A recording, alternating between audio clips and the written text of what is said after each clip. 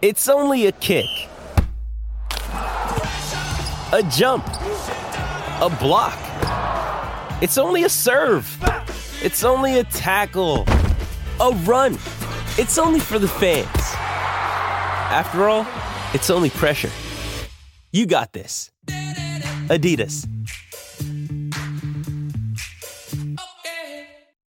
Mother's Day is around the corner. Find the perfect gift for the mom in your life with a stunning piece of jewelry from Blue Nile. From timeless pearls to dazzling gemstones, Blue Nile has something she'll adore. Need it fast? Most items can ship overnight. Plus, enjoy guaranteed free shipping and returns. Don't miss our special Mother's Day deals. Save big on the season's most beautiful trends. For a limited time, get up to 50% off by going to BlueNile.com.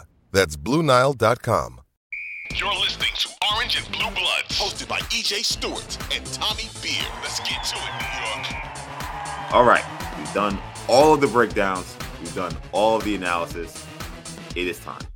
It's time to go on record for how we think this series will shake out. The Knicks have not won a playoff series in 2020 since 2013. That's when Carmelo Anthony led the Knicks past the Boston Celtics in Game 6. So I'll ask this question first, Tommy. The Knicks will win this series if what happens? Yeah, I'm going to go with my and I think we know what we're going to get from Brunson and Hart and IQ and Grimes to a lesser extent. And Randall's obviously still a question mark, but assuming he plays, we know what he can bring to the table. I think that they need RJ Barrett to be the X factor and positively tip the scales of balance. Two reasons I say that. Defensively, Knicks are going to try to hide Brunson on Isaac Okoro, as we talked about. This gives Brunson a little bit an opportunity to help off drivers and maybe draw some offensive fouls, but also keep him out of foul trouble. And he's just not as talented a defender. He's the weakest defender of the Knicks starting five. So you put him on the guy that Cleveland's going to stick in the corner. That means that Barrett's going to have to switch onto most likely Darius Garland, the primary defense. We know how good of a player Garland is. You know, obviously Mitchell gets most of the highlights, but you know, Garland is one of the up and coming guards in the NBA. Made an All-Star team, age 23. One of the only player in the league with 20 plus points, 7 assists, and shooting over 40% from 3-point land. He's a problem, especially when he gets going. So RJ is going to need to play the best, you know, and we've knocked RJ for his inconsistent defensive approach throughout the season. They need him locked in on the defensive end. Just as importantly, on the offensive end, when the Knicks have the ball, Okoro's going to be guarding Jalen Brunson, which means a cross match is going to be either Mitchell or Garland on RJ Barrett. RJ Barrett has been ice cold from three-point territory, shooting 22% of the last 15 games. You know, confidence is really at an all-time low, but he's done a better job of driving to the basket, getting into the paint, creating scoring opportunities for himself and his others. Cavs are going to dare him to shoot the threes. Does he take the first couple threes he gets? If he misses them, does he continue to chuck them up, or does he use that space to kind of use it as a runway to get into the paint and create scoring opportunities? Also, I'll be interested to see if they feed RJ in the low post. We've seen him be effective with his back to the basket at times this season. Ideally, what you want Barrett to do, if he makes the threes, that's great. I don't want him taking too many. I want him getting to the basket and putting pressure on the defense, having those bigs, drawing internally. He can kick it out to Brunson. He can kick it out to Grimes. We know about his trigger. But just as importantly, try to draw some fouls on who's ever guarding, be it Mitchell, be it if it's Darius Garland. Get him the ball.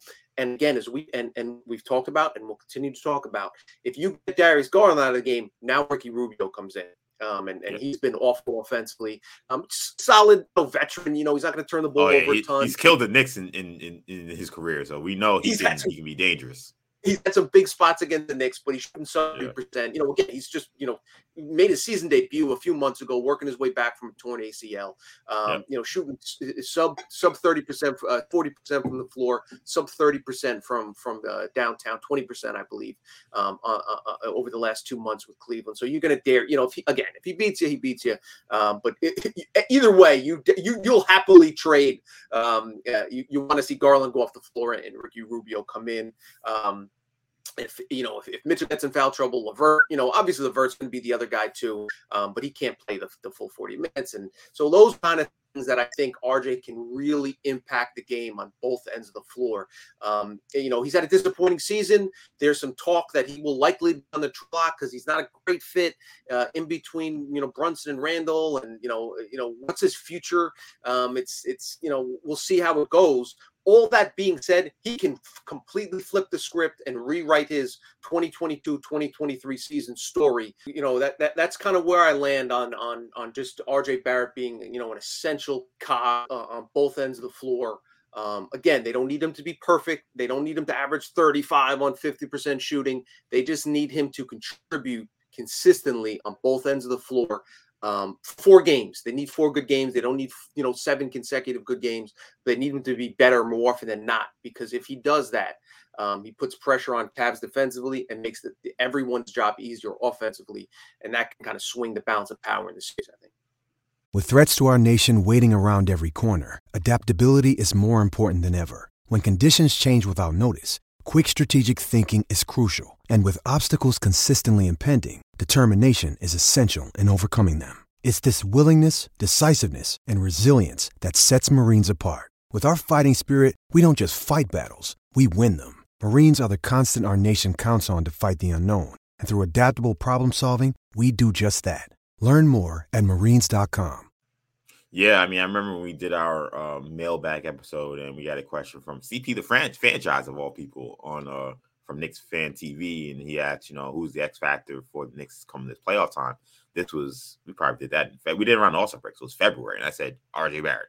I think that for the Knicks to go far, the Knicks are going to need a real third scorer. And now, look, Immanuel Quickley's played so great, like maybe he's that guy. But especially in the starting lineup, I think that they're going to need someone else to provide some real offense. And RJ is the guy with the highest ceiling of the guys in the starting lineup. It's not to say Quentin Grimes can't have big games. We know he can, but we know RJ can take over games offensively, and he's playing the right way. So it's going to be important for him, I think, not to have his mind made up when he goes to the basket. He needs to be aggressive, but he needs to have a plan, because those are 2 twin towers up there. And you can't just say, I can just go out there and kind of just throw up any shot and think that, that's going to work out for him. Like, he's got to go out there with a plan, saying, okay, I'm going to show the ball. And if they're up there, then I'm going to dish it off to Mitch. I'm going to go hard to the basket, roll right through their chest and draw a foul. What we don't want to see is RJ kind of floating in there, throwing up, left-handed, right-handed crap, and shots that have no chance of going in. If he goes in aggressive, hard, and with a plan in mind, I think that he could have a good series, because I agree. I think the matchups are going to be extremely favorable for him offensively. So he has to have a big series. For me, the Knicks will win this series if the bench dominates the Cavs bench. In many ways, RJ is a big thing, but I really think that may be where the series is won for the Knicks. Because when I look at this matchup, I think the Knicks will have to kind of play even with the stars, or close to even as they can. The Knicks' big advantage to me is that they have a much better bench than the Cavs bench. So much so that I think that J.D. Bickerstaff may end up playing a lot of his starters north of 40 minutes. But in that time when the Knicks bench gets that Cavs bench one-on-one, solo dolo, they gotta destroy them.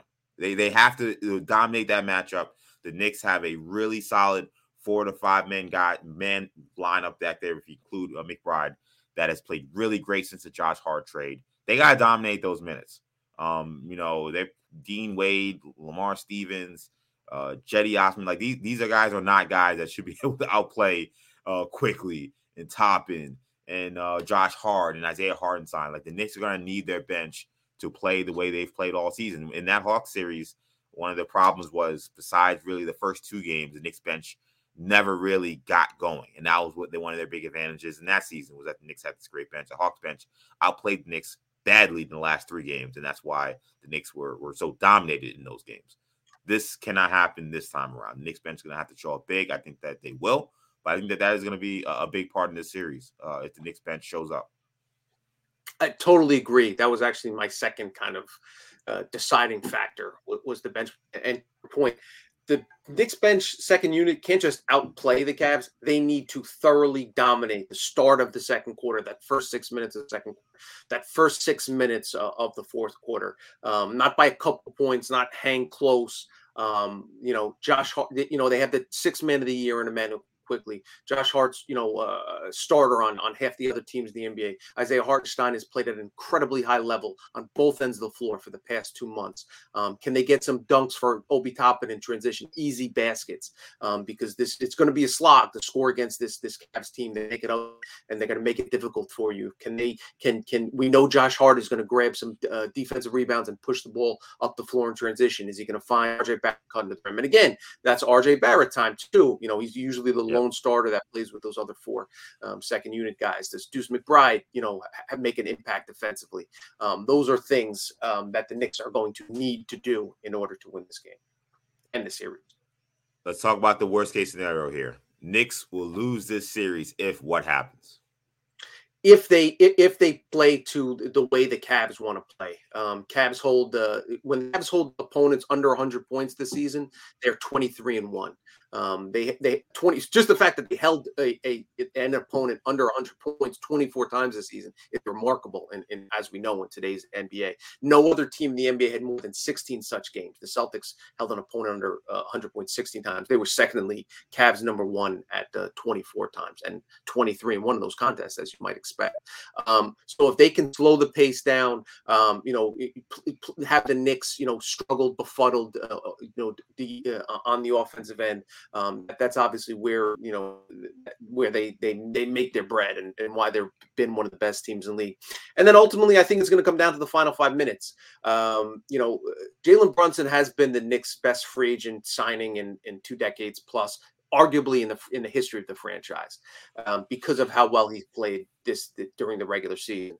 If he wants to elevate his status even higher and have a statue built of this man, he needs to continue that in the postseason, because we've seen all the great players of the Knicks past. Yes, the regular season numbers are cool, but Patrick Ewing is a hero and a legend now because of how well he played against the Heat and the Pacers, and in his postseason appearances. You're wearing a Clyde jersey for 36, 17, and 9. We know about Willis Reed. We know about the legendary Knicks players. And obviously Jalen Brunson's nowhere near those guys. But if he wants to kind of elevate his status to that higher level, and because that's kind of, what's going to be the separating factor, obviously. He has an opportunity to do so, and he's going to have an opportunity to do so with the game on the line. We know Randall struggles in the final 5 minutes. Historically through his career, he did not play well in the postseason. IQ hopefully will knock down some shots. Grimes been hit or miss. What Josh Hart is going to be. There's going to be possessions when it's a 1-possession game, 2-possession game, one way or the other, where the Knicks need a bucket, and they're going to ask Jalen Brunson to do it. He's done it so far this season, one of the best clutch players in the league. But now, the things get ratcheted up. We've seen him do it in the postseason, 12 months ago, last April, when he sent Donovan Mitchell and the Jazz home almost by himself over those first 3 games.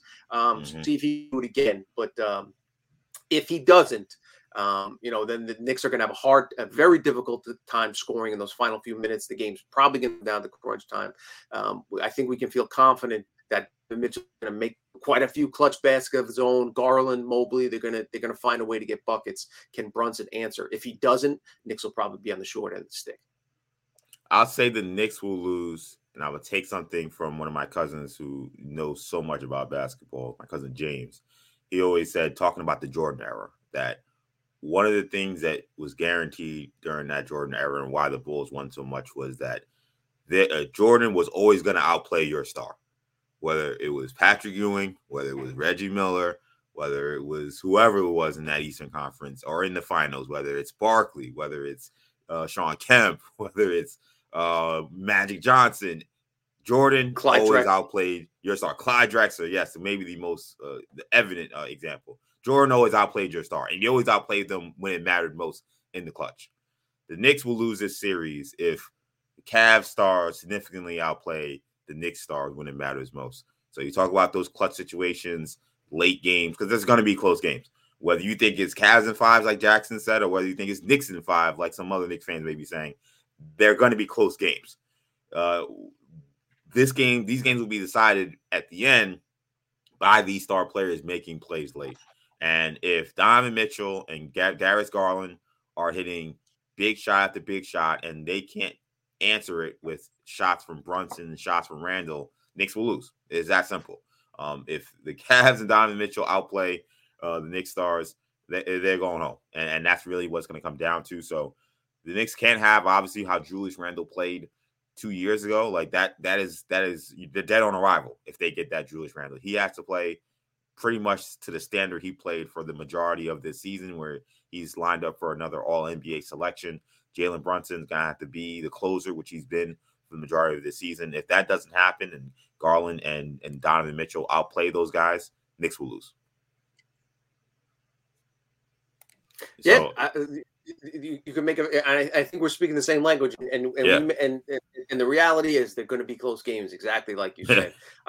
I think you can predict the Cavs in 5 or the Knicks or whatever, but I think everybody would be surprised if there are blowouts consistently game. I think it's going to come down to the final 5 minutes, and that's when you make your money. All right, prediction time. Who wins this series and why, Tommy? I'm fascinated by the series, and just because it's on so many levels, and just just a few numbers here. They say styles make fights. Cavs, number 1 in the league in defensive efficiency. I talked about keeping teams on 100 points. They ranked first in the NBA in opponents' points per game. The only team in the NBA to keep teams under 107 points. Only team first in defensive efficiency. Only team to keep their opponents under 110 points per 100 possessions. The Knicks, on the other hand, third in the NBA in offensive efficiency. It's very rare that you get a first-round series where you get a top 3 offense against the top 3 defense. Sometimes you get in the Eastern Conference in a conference finals, or sometimes in the second round. But to get 2 teams matched up that are literally the very top of the league in each respective metric is really, really interesting. And one of the reasons Cleveland's so effective is because they force turnovers. 17.7 turnovers forced. That's third most in the NBA. One of the reasons the Knicks are so effective offensively is because they limit their turnovers. Commit just 13 turnovers a game, third fewest in the NBA. A lot of teams ask, a lot of folks ask, how can the Knicks be that good offensively in terms of defensive efficiency when they shoot, middle of the pack? They're 28th in the league in field goal percentage. They're 19th in the league in 3-point percentage. 2 primary reasons: they take care of the basketball, as I just mentioned, and they rebound the hell out of the basketball, especially on the offensive end. Mitchell and Stein, Hart, all contribute. Especially Mitch Robinson led the league in offensive rebounds a season per game. Whereas the Cavs have trouble, even despite their Twin Tower look. They're near the bottom of the league, especially over the second half of the season in terms of rebound. So there's just so many things kind of going back and forth. I think it'll be a great series. I think it'll be an extended series. I think it goes 7 games, and I'm going to pick the Knicks to beat the Cavs in Cleveland in that game. There you 7. go. Another factor, as you know, Cavs have been very good at home, 31-10 at home, 5th most home wins in the league. The Knicks have been very, very good on the road, 24-17. The Bucks have 2 more wins than the Knicks. The Knicks basically tied for second in terms of most road wins this season. It's impossible not to watch the Cavs this season and not respect, what they bring to the table. And so obviously that this is in no way discounting that the series will be a very tough series for the Knicks. But it's so impossible to have watched this Knicks team from October April 14th this morning and the end of the regular season and not recognize that there's something special going on here. This is a talented, gritty, gutty group. And one of the things I've been most impressed by them is their ability to kind of overcome the odds, when things look like they're in the wrong direction. So if the Knicks can get to a game 7, understand home teams are highly, are usually trends towards the home team. I think that's a game New York can win. So I'm going to go on the record and say New York in 7. There you go. New York in 7. So I think this is going to be a tough series. I think this is going to be a physical series. I think that this is going to be a series that's going to have multiple swings.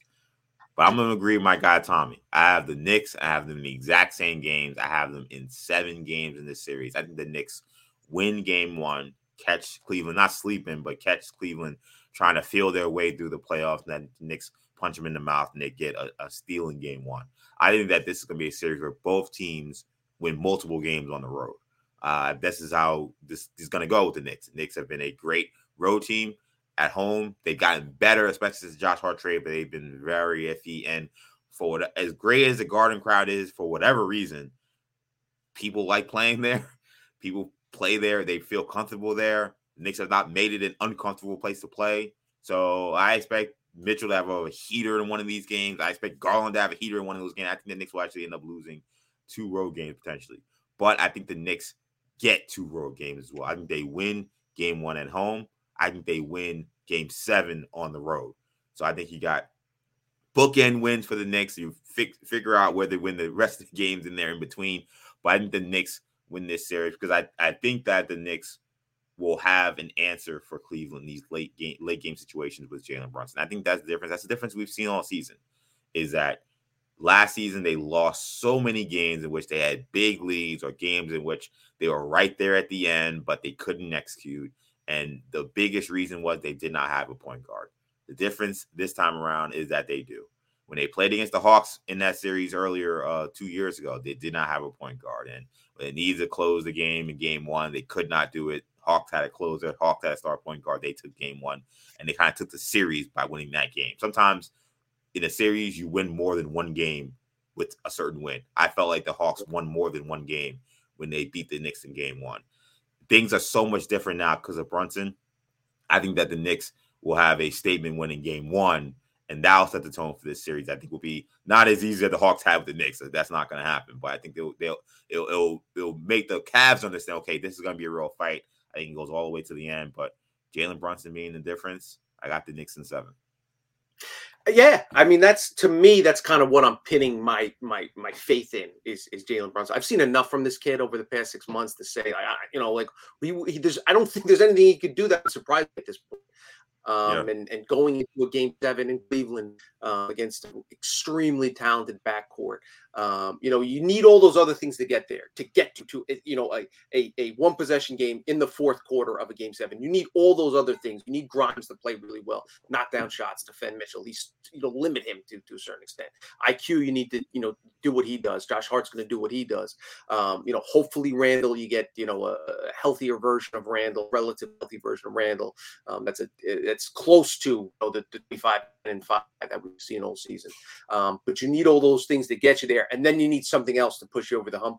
And that's Jalen Brunson. The way he's played, the ability to come through in the clutch, he can do things, he can get buckets against great defenses because he doesn't need a lot of action. He doesn't need, 3 pin down screens to get an open shot. He can take his man, isolate him, go left, right, get into the lane, fade away, draw foul, get to the free throw line. We know he has the stones to make big shots. And if you're a Knicks fan, that's what you're hoping for.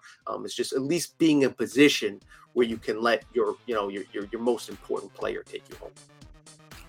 Jalen Brunson may not be the most accomplished player in this series, but he's the most accomplished postseason player in this series. So that's what I'm leaning on. Donovan Mitchell is a great player, but he's never been to the Western Conference Finals. He hasn't had the kind of series. He's had good series, he's had big series, but he hasn't had the kind of series where they've won like Jalen Brunson had last season. So when I'm thinking about how you win the postseason, you need postseason players. I think Jalen Brunson's a postseason guy. Knicks in 7. And as one great man once said, what's so good about Cleveland? We'll see. We'll see what is so good about Cleveland. I think Jalen Brunson's going to have an answer for them. It's going to be a really fun series.